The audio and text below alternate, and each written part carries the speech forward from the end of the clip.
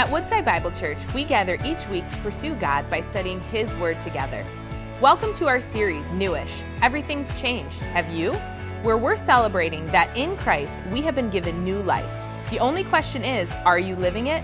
Let's turn to Romans chapters 5 through 7 to decipher whether we're living in Christ's freedom or trapped in the patterns of our old life. Well, hey, Woodside family, Pastor Chris here. It is such a joy and an honor to be with you today. I want to give a special hello to all of our guests, friends, and visitors who are with us this morning. You know, this is a different type of morning. If you are just visiting with us, our typical approach or experience to worship is to have live preaching from your campus pastor. We really value that. We believe that's the best approach to discipleship, that's biblical. But occasionally throughout the year, a couple of times throughout the year, I get a chance to join you by video, just to be able to open up God's Word with you, to celebrate with you all that God is doing through our church. You know, even though we are spread across 15 different communities, we are one spiritual family. And I pray that we will be able to celebrate that God is at work in our midst, and that we would thank God and be able to declare that we are truly better together. Let me take a moment before we get to God's Word to say how much I appreciate our campus pastors, your campus pastor. You know, recently my wife and I were able to get away at a retreat with all of our campus pastors and wives. You know, that was long overdue. Because of COVID, we haven't been able to get away like that for over 18 months. And it was such a joy to be with them.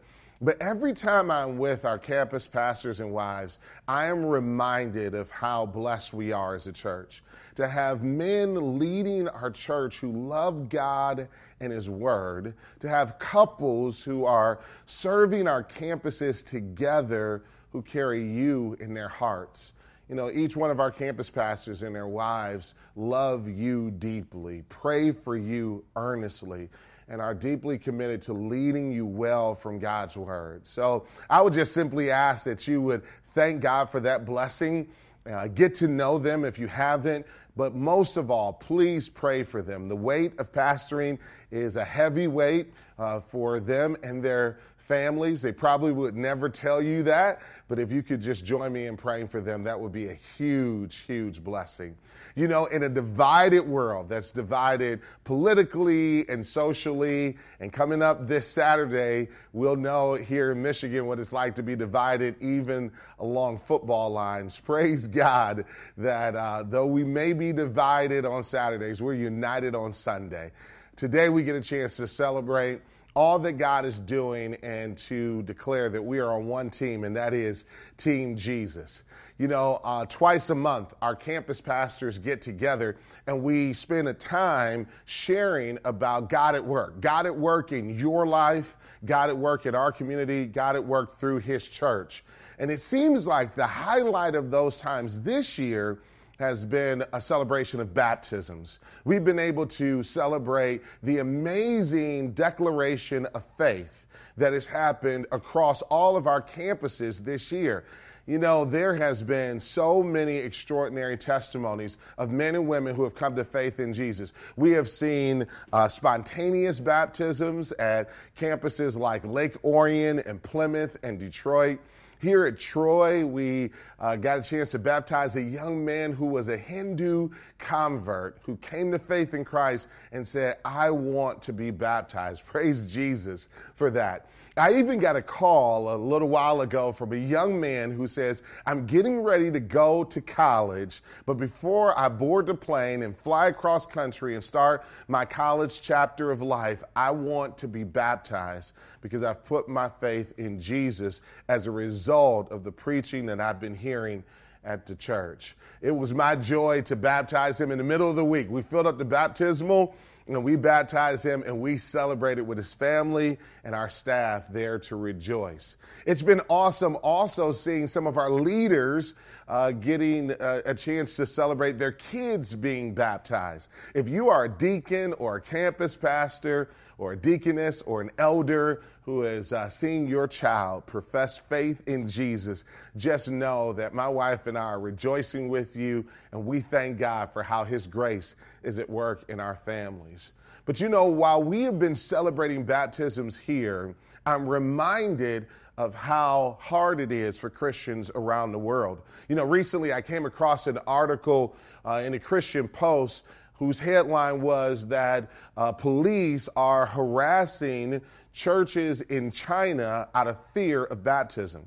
That police are surveilling and harassing pastors and church leaders in China because they're afraid of them baptizing people out of this atheist communism into faith in Christ. Praise God for brave pastors and leaders like Wang Yi, who oversees Trinity Harvest Church, who said that he was willing to defy this order not to baptize men and women into faith in Christ because of his honor for God. Praise God for that level of courage. Recently, my heart was broken as well, as I'm sure yours has been, as we have watched what's happened in Afghanistan. You know, as men and women have been displaced out of their country, out of their homes, as Christianity is being persecuted in that land, I've been praying, I'm sure you have as well, for the church in Afghanistan. And praise God that we can even talk of a church in Afghanistan. 20 years ago, we couldn't, but now there are 30,000 estimated believers who are shining the light of the gospel brightly in that country.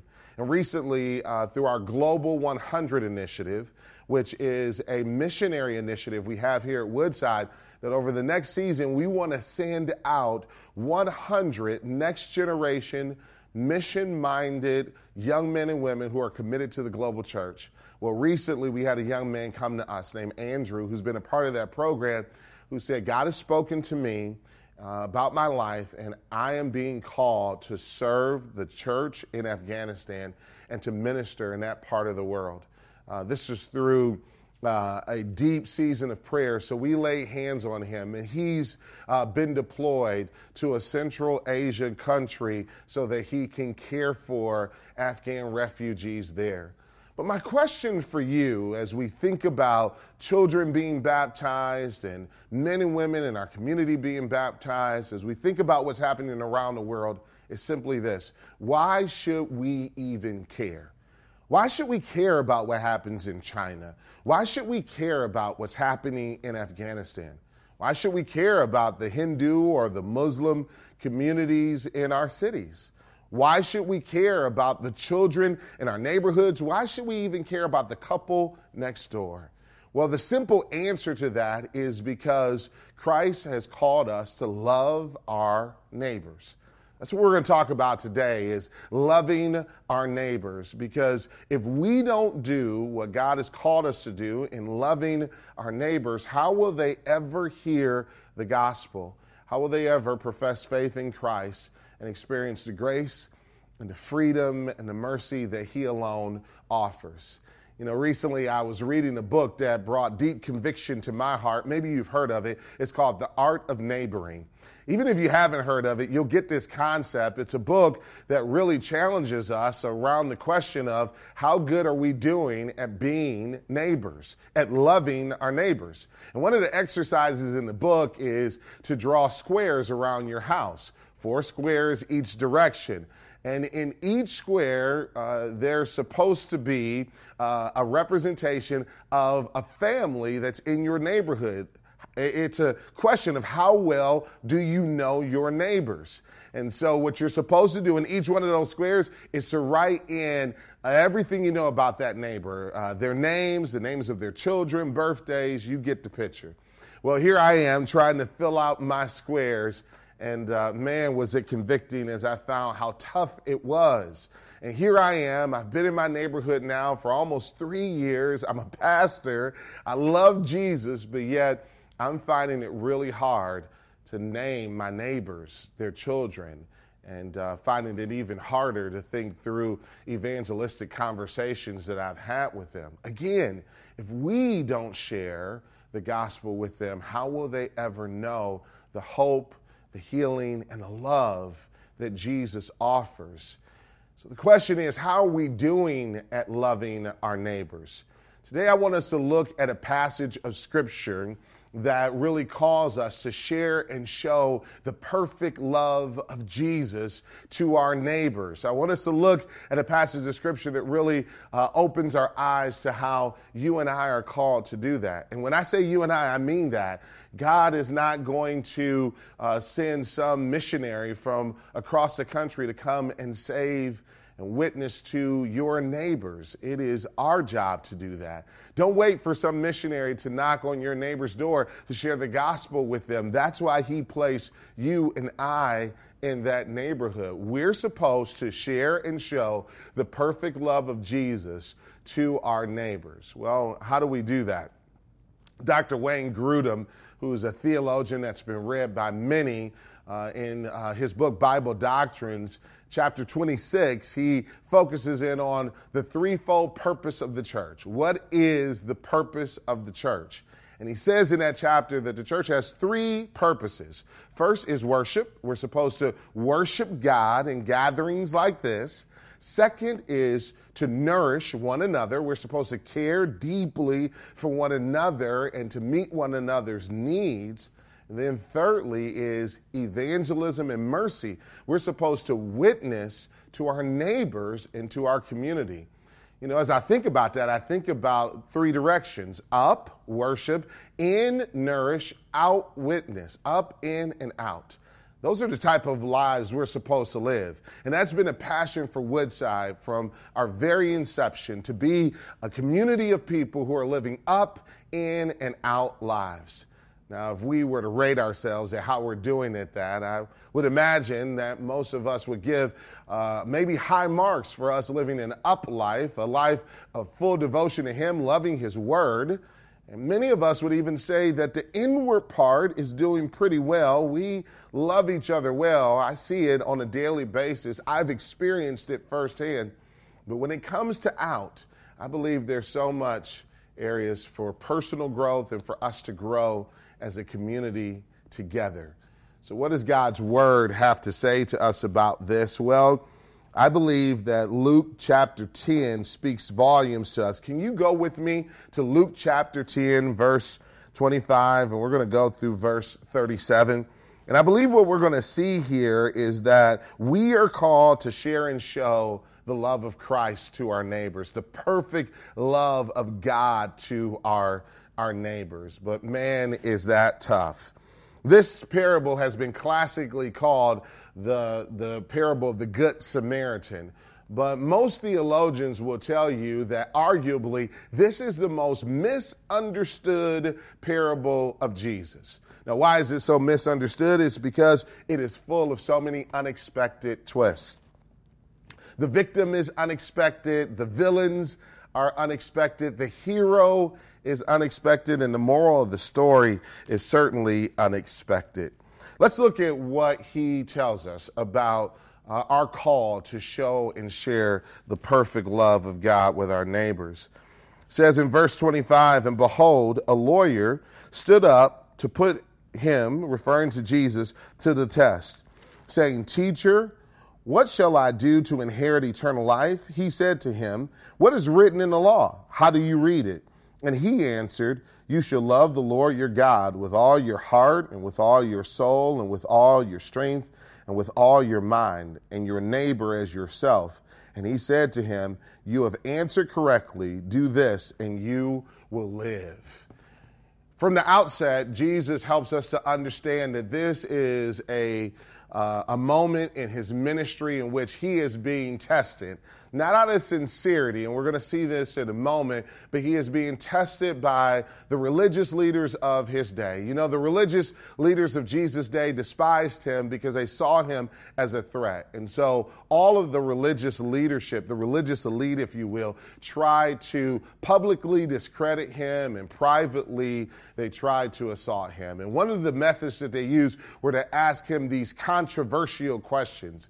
If you were to read a complementary passage to this one, Matthew chapter 22, you'll see that they tried to trip him up on questions of taxation, governmental questions like that. They tried to trip him up on theological questions like the resurrection and what happens after we die. And now here we see them trying to trip him up on a matter of the law. This person who asked the question was a teacher of the law, what we would call a law professor, the law of Moses. This was a person who was an expert in the Mosaic law, who would argue in court for cases and would stand as a judge.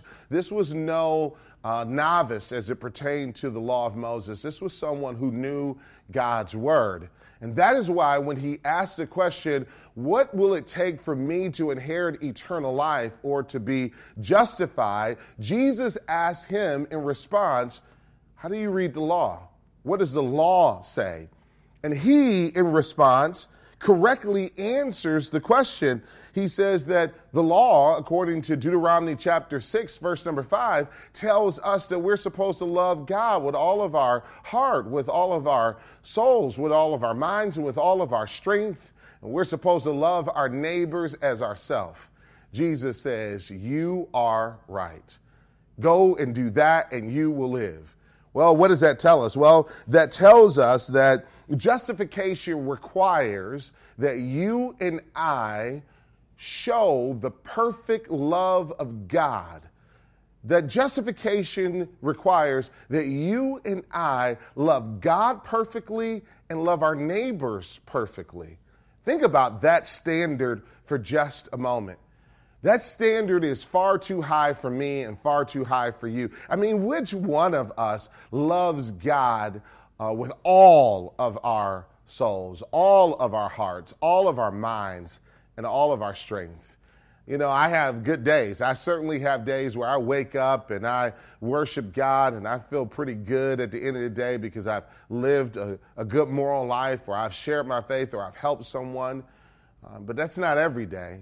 There are plenty of days where I get to the end of the day and my heart is heavy because I say, God, there's so much I could have done for you that I didn't. There's so many opportunities I missed because I was so focused on myself. Maybe you've experienced what it's like to look in the mirror and say, God, I am falling short of your call for my life. None of us love God perfectly.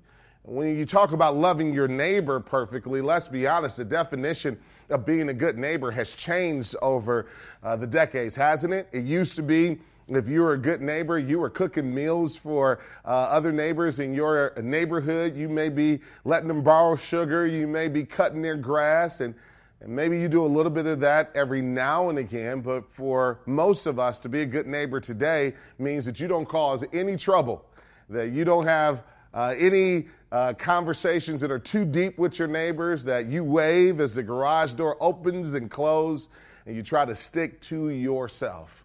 Well, that's not the type of neighboring that Jesus has called us to, and this story is going to bear it out. But I believe it's important for us to understand this, that according to the law, justification requires that we love God and our neighbors perfectly.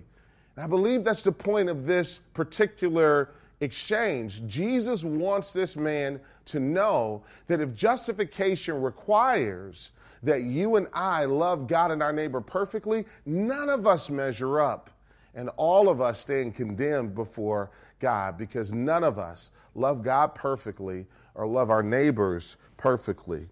Well, the exchange goes on, and as we look at the next set of verses, verse 29, he says this: but he, referring to this teacher of the law, desiring to justify himself, said to Jesus, and who is my neighbor? Jesus replied with this story. Before I read the story, I just want to focus for just a moment on this man's tendency, like us, like me, like you, to justify himself when he saw himself trapped by God's word. It was very clear to him that there's no way that I can measure up to this standard of showing the love of God perfectly to my neighbors, or to love God perfectly himself. So I stand condemned, but there's a loophole. And so he searched for a loophole, and his hope was to be able to find a loophole that would get him out of this problem. You know, every single one of us searches for loopholes. I don't know about you, but I know I have that tendency, and many of us are raising kids that have that tendency as well. You know, it was a little while ago that I came into one of my children's rooms, and it was a mess, and they wanted to do something socially with their friends, and I said, the only way you can do it is if you get all of these clothes off the floor, to which the child responded to me and said, absolutely, Dad, I'll do it. They came back to me about an hour later and took me to their room, and I'm telling you, their room looked pristine. It was great. I thought, one for dead. I just won a victory. I got them to clean their room. Well, a little bit later, I heard my wife calling from the other room, another child's room, as she opened our other child's closet, only to find the clothes from the first child's room in the other child's closet. I almost lost it. I went to the first child and I said to them, how in the world did you put your clothes into your sister's closet? Didn't I tell you to clean your room? To which they responded, no, you didn't tell me to clean my room. You told me to get the clothes off the floor, and that's exactly what I did. We all look for loopholes. Adults look for loopholes. Kids look for loopholes. This lawyer was looking for a loophole. He was seeking to justify himself. But as one theologian said, desiring to justify himself in this passage, Walter Lightfield says, the only way this man or any person can justify himself is to limit the extent of the law's demands and consequences on our lives.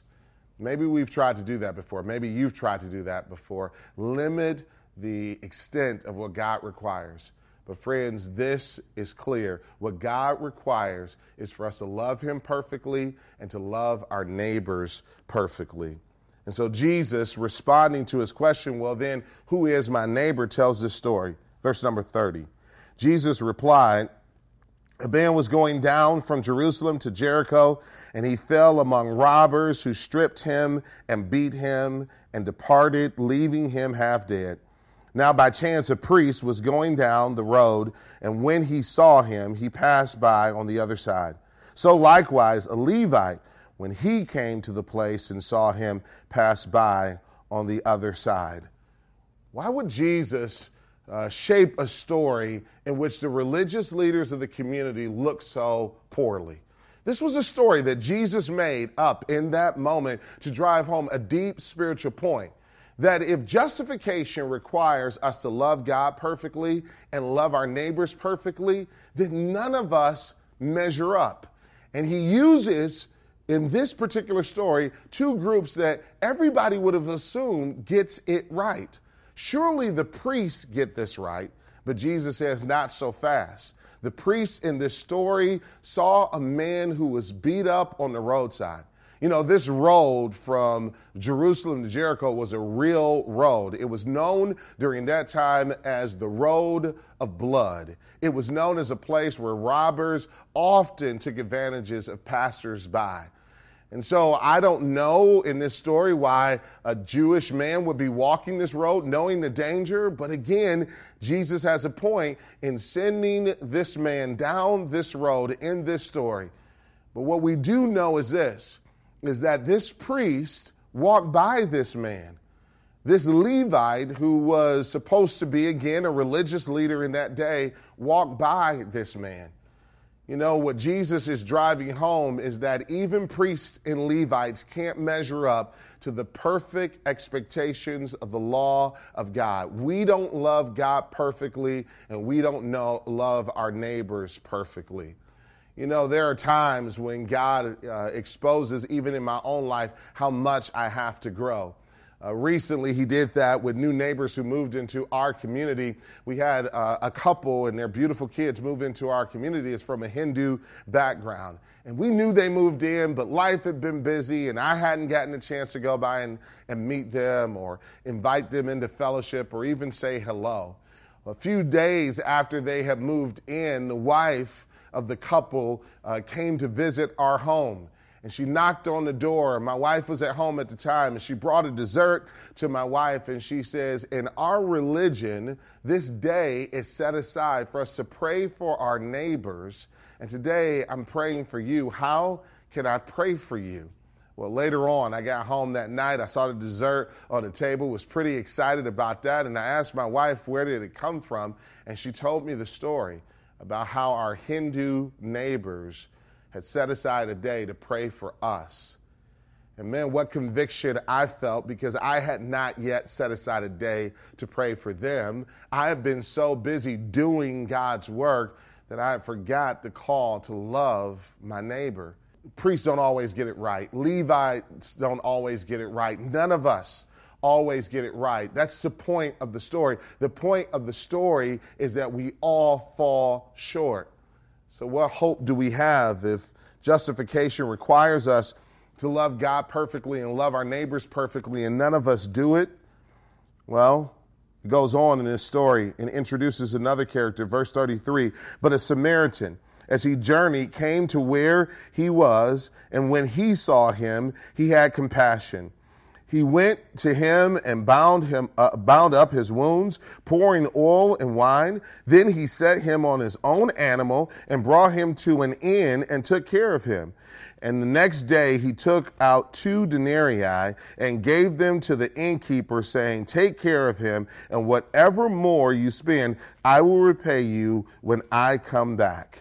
And then Jesus asks a powerful question: which of these 3 do you think proved to be a neighbor to the man who fell among the robbers? You know, each one of these characters represents someone really important and really powerful. The man who fell by the wayside represents in so many ways those of us who are abused and battered by the world. The Levites and the priests who walk by represents the church leaders who are supposed to care, the spiritual leaders who are supposed to care, but oftentimes miss the mark. But who is this Samaritan? Who is this person that stops on the way to their destination because they see someone battered and bruised? Who stops everything to care for those who are wounded, to sacrifice their own personal well-being and safety so that they can rescue someone else who has been beat up by robbers? You know, to use this term Samaritan, Jesus was a masterful storyteller. He would have known that this would have been the antithesis of what the crowd would have expected. The crowd in this story would have expected the priests and Levites to be the heroes, and this Samaritan, which represented a group of people who were considered to be theologically off, socially inappropriate, he would have represented the villain for sure in their minds. That would have been their expectations. But Jesus turns the story upside down. He doesn't give us what we expect. And the Samaritan ends up being the hero. But this story is not about Jews or Samaritans primarily. It's about justification. Because remember, the question that the man asked, the lawyer asked, is, what do I need to do to inherit eternal life? Why is Jesus telling this story? To expose to the man first how bad he is. You know, so often when we go to share the good news, we forget the importance of sharing the bad news. That we are not able to be justified in the eyes of God because none of us live up to his standard. The weight of that reality would have been crushing to the lawyer. But then the good news comes in. But there is one. There is one who laid down his life to care for those of us who have been battered and bruised by life. There is one who wraps up our wounds. There is one who is willing to sacrifice from himself for our own care. There is one who will provide for us the safety, the protection, the rescue, and the salvation that we need. This Samaritan in this story is a Christ-type figure. He represents in this story Jesus, the only one who can save us. So what's the point? It's only Jesus. Only Jesus can love God perfectly and love neighbor perfectly. Only Jesus shows us not only the love that our souls need for salvation, but shows us the way that Christ has called us to live. And so Jesus asked the question, who of the three was a neighbor to this man? He tells the lawyer, it's not about who is my neighbor, it's about who's been a neighbor to me. And ultimately, Jesus is the one who has neighbored us. He is the one who has saved us. He is the one who has loved us. The man says in verse number 37, he says, the one who showed him mercy. I want you to think about that for just a moment. He couldn't even fix his mouth to say the Samaritan was a neighbor because he despised Samaritans so much. So he simply described his behavior, the one who showed him mercy. But surely by this point, he would have been exposed. He would have seen that I would have never done this. I would have never stopped on this road, the road of blood, to help this man. I would have walked by him, and maybe you and I would have done the same. But praise God, Jesus doesn't walk by us. He saves us. Jesus was sharing the gospel with this man, that salvation is found in Christ alone. But it's these final words that I want to leave you with. Jesus says at the end of verse number 37, and Jesus said to him, you go and do likewise. You and I are called to follow the way of Jesus. We will never be perfect. And praise God, our salvation is not based off of our performance. It is fully based off of grace, the grace that is found in Christ. Only Jesus is perfect. But when the one who is able to love us perfectly and who loves the Father perfectly steps into our hearts, he gives us a capacity to love our neighbors. And that's what we're called to do. So why should we care about the couple next door or the kids in our neighborhood or the Hindus or Muslims in our city? Why should we care about the atheist down the street or those in China or Afghanistan? Why should we lay down our lives for others? Because he has laid down his life for us. And since he laid down his life for us, we who have put our trust in him ought to go and do likewise. If you have never given your life to Jesus today, I just want to encourage you to do so. Maybe you know what it's like to be wounded and bruised. The only one who can heal you is Christ. And today, before you leave, I would love for you to just express to your campus pastor or to some of the leaders that you want to start a relationship with Jesus, and we would love to pray with you. For those of you who have put your faith in Christ already, it is our call to go and love our neighbors as Christ has loved us. You know, in the weeks to come, we're going to be sharing our vision for the future. And our vision for the future will center upon the difference that happens in the community when Woodside is there. Across 15 communities, there have been so much life change. And I pray that that will continue to deepen, but it can only happen when we together say we're going to follow Christ and love others like he loved us. In the weeks to come, you're going to hear more about what God is doing in our church. But for now, I simply want to leave you with this, that if he loved us in a way that transformed us by his sacrifice, let's go and do the same in the lives of others. Let me pray for you. Father, I pray in the name of Jesus that you would open our eyes to our deep need for you. Help us to see that only Christ can keep the perfect law. We cannot do it. Only Christ can. But as we put our faith and trust in him, he saves us. Thank you for the salvation that has come to us through Jesus. Help us to receive it and to share it and show it with our neighbors until all have heard and until Christ returns. In Jesus' name, amen.